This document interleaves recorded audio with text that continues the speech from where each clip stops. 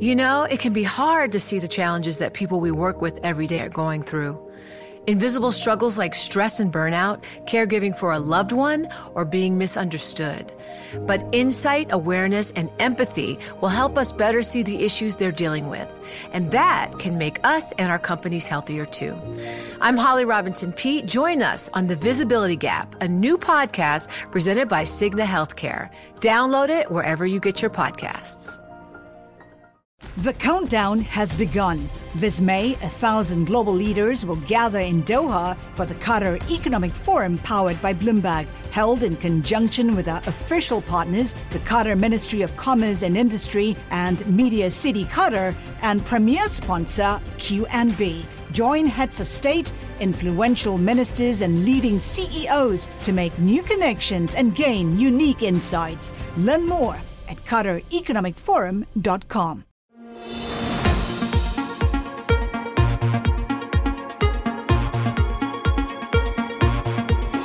Welcome to What You Missed This Week. I'm Scarlett Fu. This podcast has the best and most interesting interviews from the Daily Market Close show that I co-anchor with Joe Weisenthal, Caroline Hyde, and Romaine Bostick on Bloomberg Television, What'd You Miss? Our aim is to take you beyond the headlines and bring you unique perspective on the week's top stories and those you may just have missed. The San Francisco 49ers are currently sitting atop the NFC West with an undefeated 7-0 record, but that winning game plan extends to off the field as well. The team announced a new all-inclusive food and beverage program for their season ticket holders that rolls out next season. I spoke with the 49ers president, Al Guido, this week on why they're launching this new initiative and how this season is going. We're excited because no one's ever done it at this scale. A lot of stadiums or ballparks, arenas have always had sort of all-inclusive for the most premium seats in the building. And we felt like if you're in the upper deck, sitting in the last row, why shouldn't you have the same benefit that those folks have? So for us, we're lucky in the sense of we have tremendous fans. They call themselves the faithful for a reason. Over the first 6 years in our building, they've renewed at 97 and 98%. So we have one of the largest capacities of season ticket holders relative to total attendance. So a little bit easier for us to do than maybe teams that have more turnover. And so we're going to do it for 60,000 fans. So you literally can walk up, grab as many hot dogs as you like, grab as many soft drinks as you like, and go back to your seats. We felt it was important to give that benefit. And now with technology, we're able to pull it off. All right, I have to make a full disclosure here. I married into a 49ers family, so I can think of at least 4 people who will be thrilled by this. I love it. Give me the exceptions, and when does this start? So it starts next football season. We'll roll it out. And the only exception really is if you're not a season ticket member, then you have to pay. Mm-hmm. And so I think about it like one might think about airports or TSA PreCheck, right? I mean, people who fly frequently probably have TSA PreCheck. And on your mobile device, it literally just shows TSA Pre. And you actually visually show that to a guest service representative, and they let you in the line. And so if you think about it in those regards, our fans, our season ticket members, for years, right, they want good performance on the field. Yes, they're getting that. Certainly they're price sensitive. But value at the concession stands is something they've always felt like, hey, why does a hot dog in a restaurant cost me $4 or $5, and all of a sudden now it costs me so much more in a stadium? It feels like gouging. And for us, it became, we needed to have it at good value, but then also speed of throughput. We don't want people standing in long queuing lines as they're trying to get back to watch on the field. And so for us, only going to happen for season ticket members. If you buy on the secondary market, all you have to do is pay at the concession stands. You still get the same pricing and everything else. You just have to go through the purchase. Okay, so this is actually part of a larger trend to make food and beverage more fan-friendly, more affordable. Arthur Blank's Atlanta Falcons did it a couple of years ago at their Mercedes-Benz Stadium, and they've since dropped prices as well. Why exactly does this work? Are your food and beverage costs coming down as well?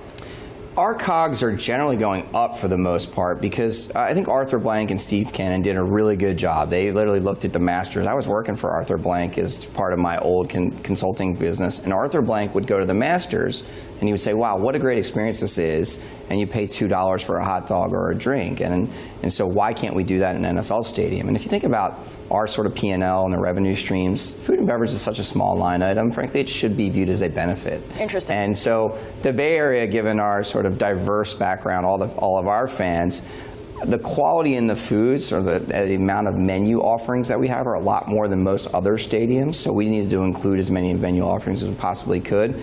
But our quality of food service won't necessarily go down, or our COGS won't go down. Honestly, the only thing that might go down is labor costs, because if you think about it, there's a lot of automated things. So if I would go fill my food and beverage drink at a kiosk now, because I can just go up to it, our labor costs might change.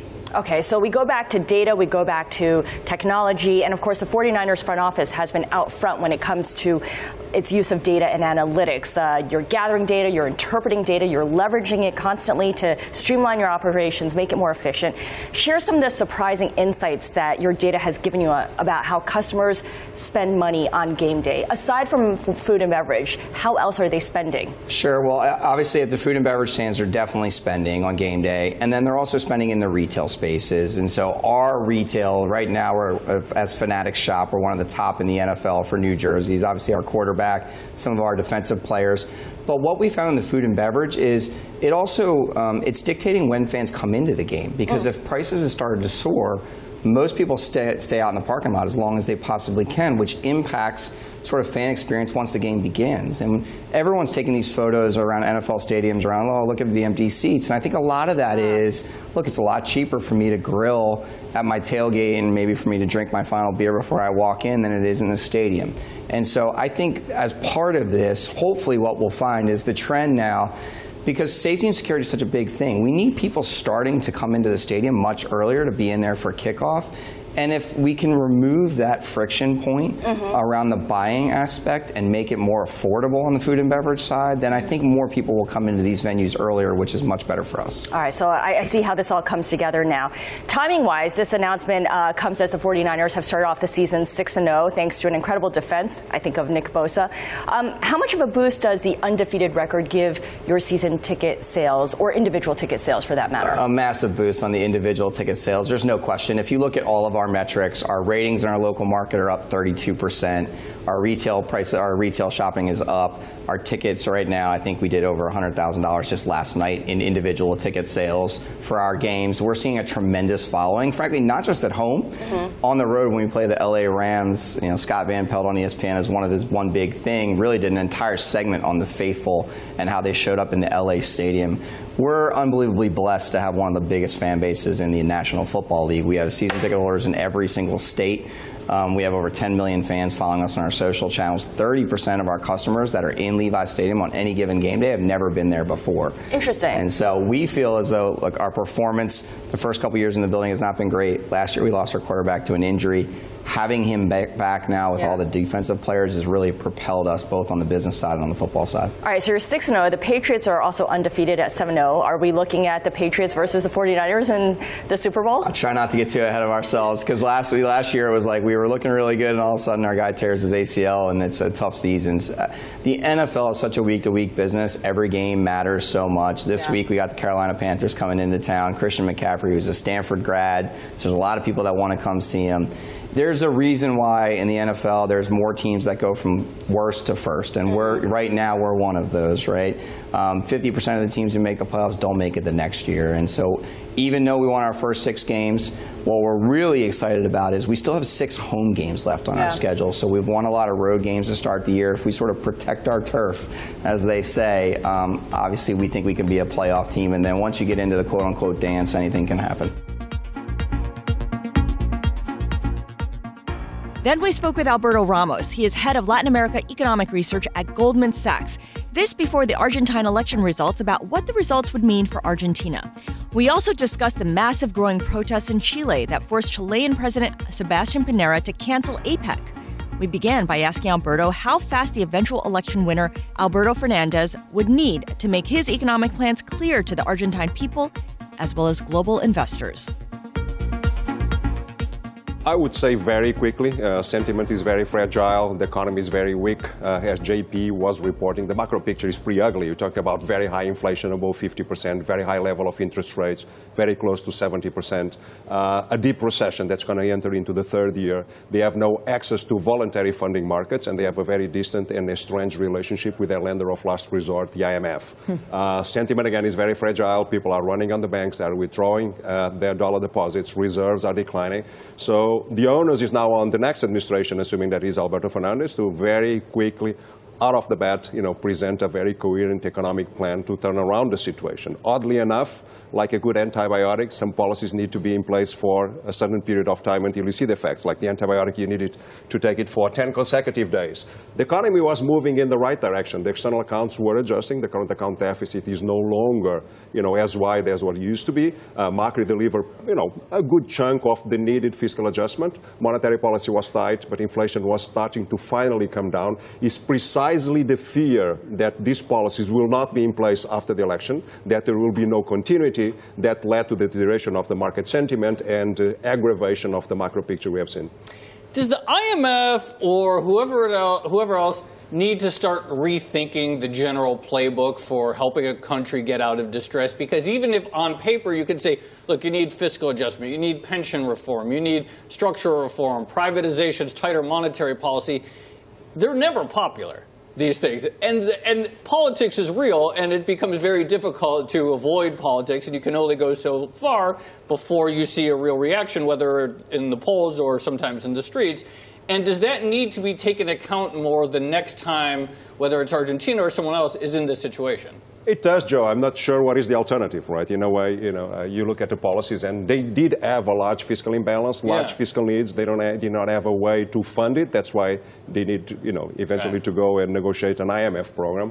I think, fiscal adjustment was a must. They needed to run tight monetary policy in order to bring inflation down. They need the currency to reach a competitive level. It's a question of governability and the capacity of the local authorities to deliver the program. But sometimes the situation is so fragile and so weak that sometimes it's too late to rescue in a somewhat smooth way. And that's what happened in Argentina. I don't think the IMF program was necessarily badly designed. I don't think there is an alternative set of policies that could have delivered better results. And what happened to Argentina was not an economic shock, was a political shock. Right. It was after the primaries, people started to fear a significant shift in policy towards more interventionist, heterodox, populist, whatever you like to label them. Okay, so for existing investors, there's going to be a debt restructuring of some sort. Yeah.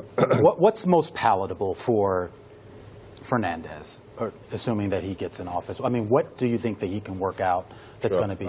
What's more palatable to him is also what is more palatable to investors. It's a way that solves that fundamental problem.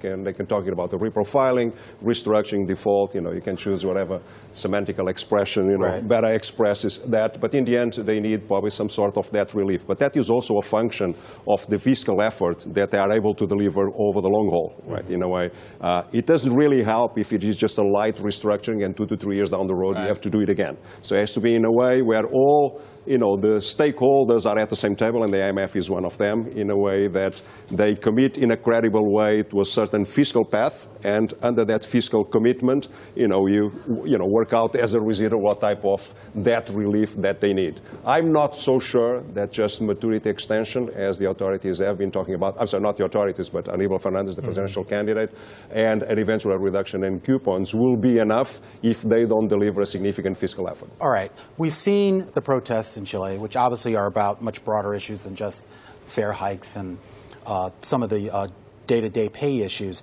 We're also seeing protests in other parts of Latin America, Ecuador as well. I'm wondering, when you see these types of outbursts by the public towards policies that have largely been well received by markets, but not necessarily benefit, or the perception is they haven't benefited the people on the ground, the middle and lower classes. How does that get reconciled here? Because it's hard to see how you sort of balance these two. You don't see the dividends of somewhat disciplined policy making. I think you raise a very interesting point. Like when you look at Chile, I think in general, particularly in LATAM, we live in an age of diminished expectations.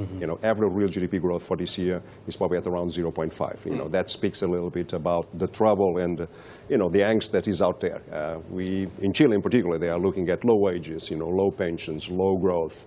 They are looking at a political system in which they don't feel, represented. They are staring at income and wealth inequality. They are witnessing corruption scandals. So all this angst is real. Again, you mentioned it's not just because of a 4-cent increase in subway fares that triggered all these violent outbursts.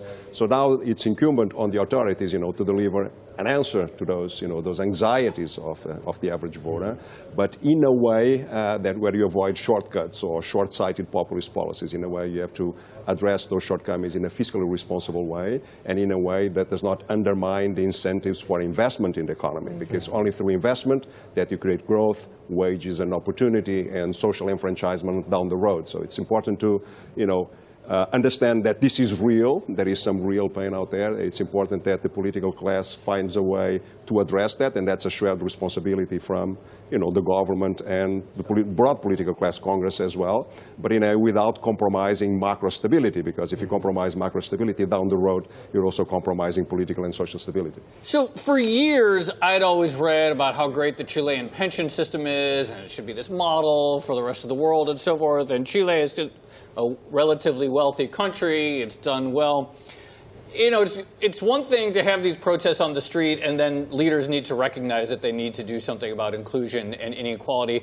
Are there earlier warning signals, or so that it doesn't have to come to this, that people should be paying attention to? Sure. I mean, you're absolutely right. When you look at the real GDP per capita and even pension payments, the system delivered something. Like in Brazil, the pension system is basically bankrupt. It was just reformed this week. Yeah. So in a certain sense, it delivers something. It's not perfect. It's being, perfected at the margins. Some people did not contribute enough, and now pensions are way too low. They are creating what they call a solidarity pillar, in which the state makes a contribution, so that there is a floor in terms of the minimum, the minimum pension that you're entitled, or goes beyond your, life contributions. Right. Yeah, I mean, the social stability is a public good, right? You need to be mindful of that.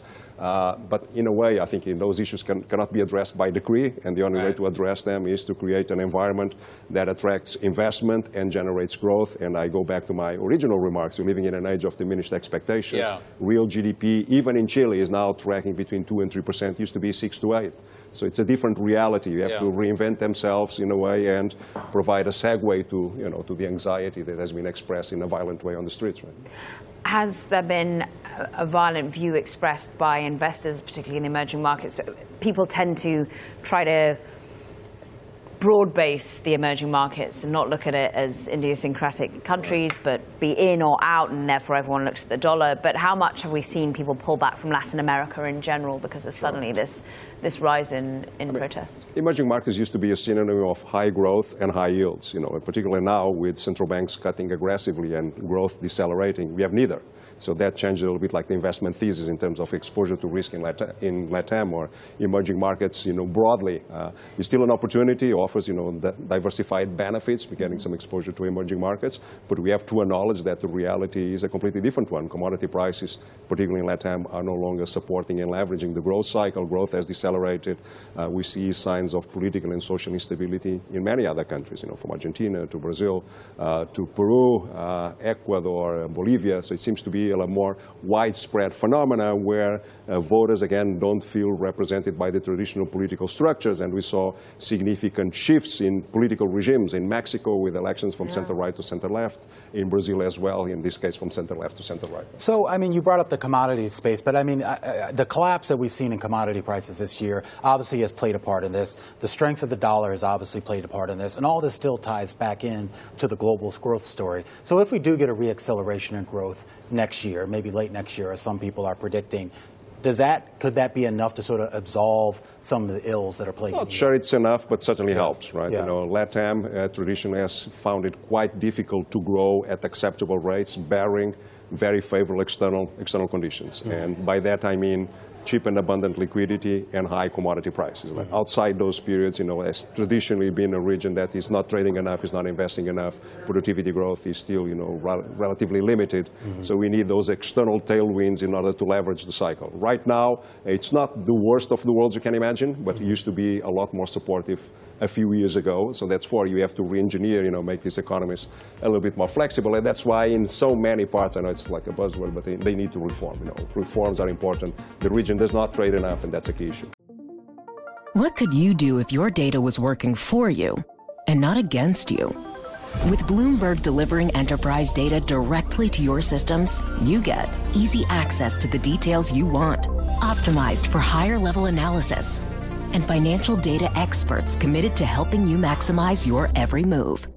Our data is made for more, so you can show the world what you're made of. Visit Bloomberg.com/enterprise data to learn more. And we wrap things up with the ultimate subtweet. In a blatant swipe at Facebook just hours before they released earnings, Twitter CEO Jack Dorsey announced that Twitter was banning all political ads. But like all the quarters before, Facebook continued to post strong earnings despite the controversy surrounding it. The social media giant delivered better than expected third-quarter sales and steady user growth, even in regions like North America, where it had looked like the market might be close to saturation. Caroline spoke about the results with Facebook's COO Sheryl Sandberg in an exclusive interview. I think the driver is that we are building products that people want to use all over the world.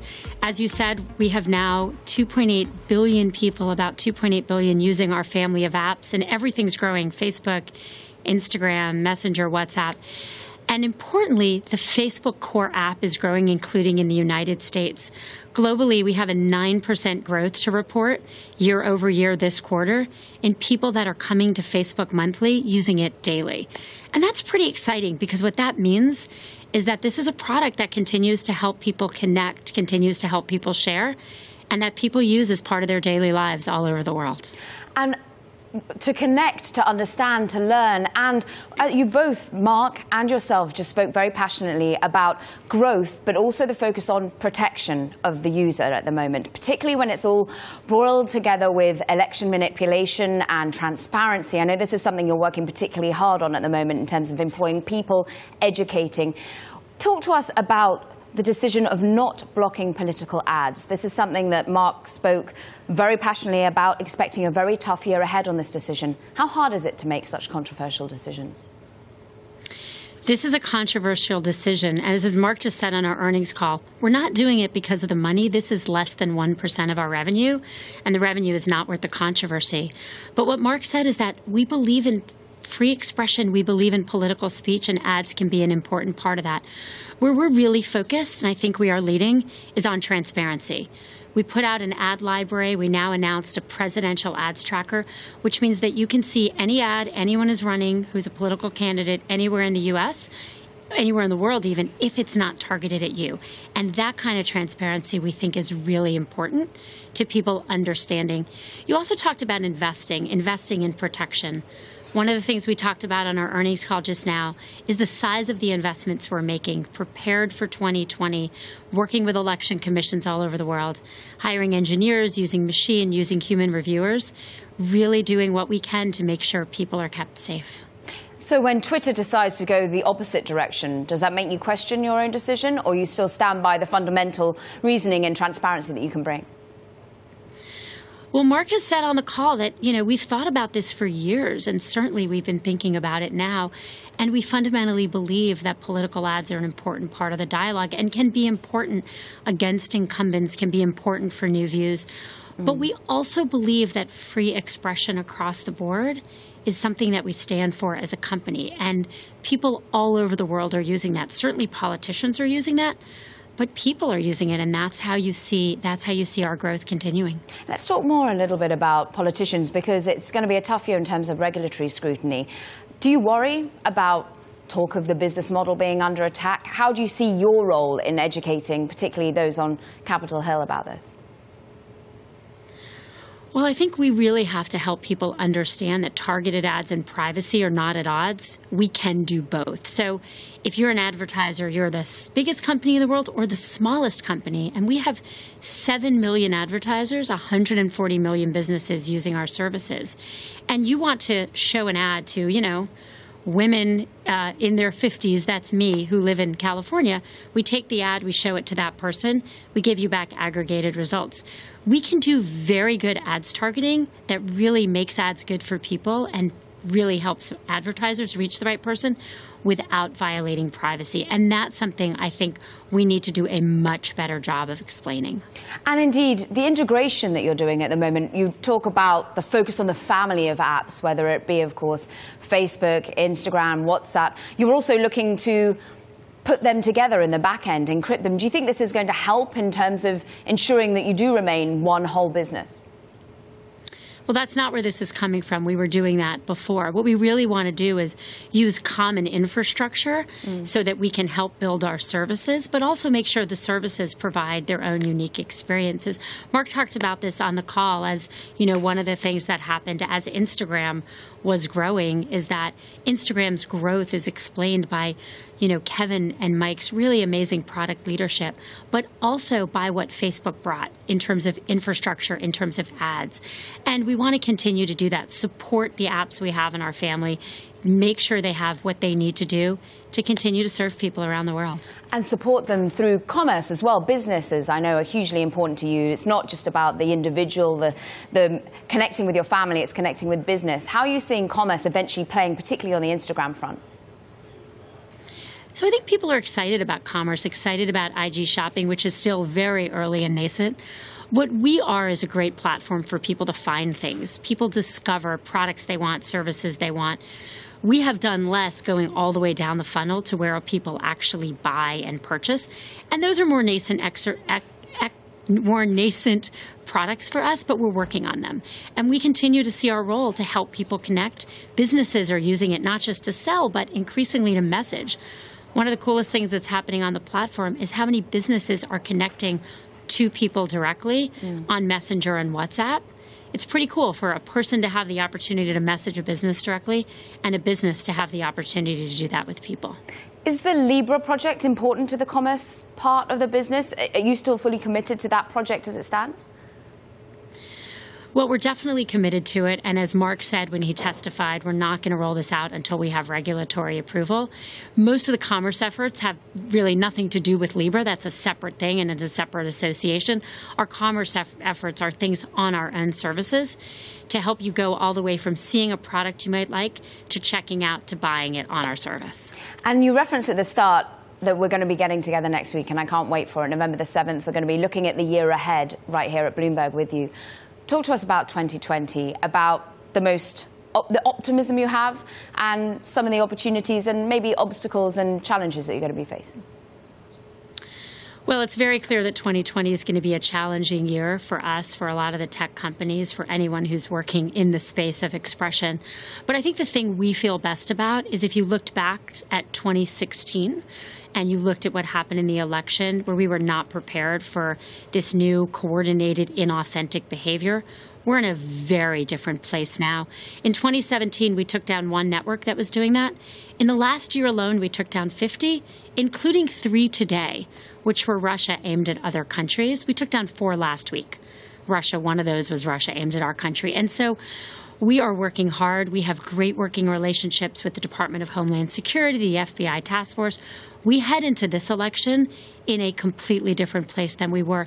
That doesn't mean we'll catch everything. That doesn't mean we'll get it perfect, but it does mean that we are prepared in a different way and working with people around the world to protect elections. That does it for this episode of What You Missed This Week. If you liked this, please make sure to subscribe and rate us at Apple Podcasts or wherever you listen to podcasts. And be sure to tune in to our Market Close show every weekday from 3:30 to 5 p.m. on Bloomberg Television and from 4 to 5 p.m. streaming on Twitter. Thanks for listening and have a great weekend.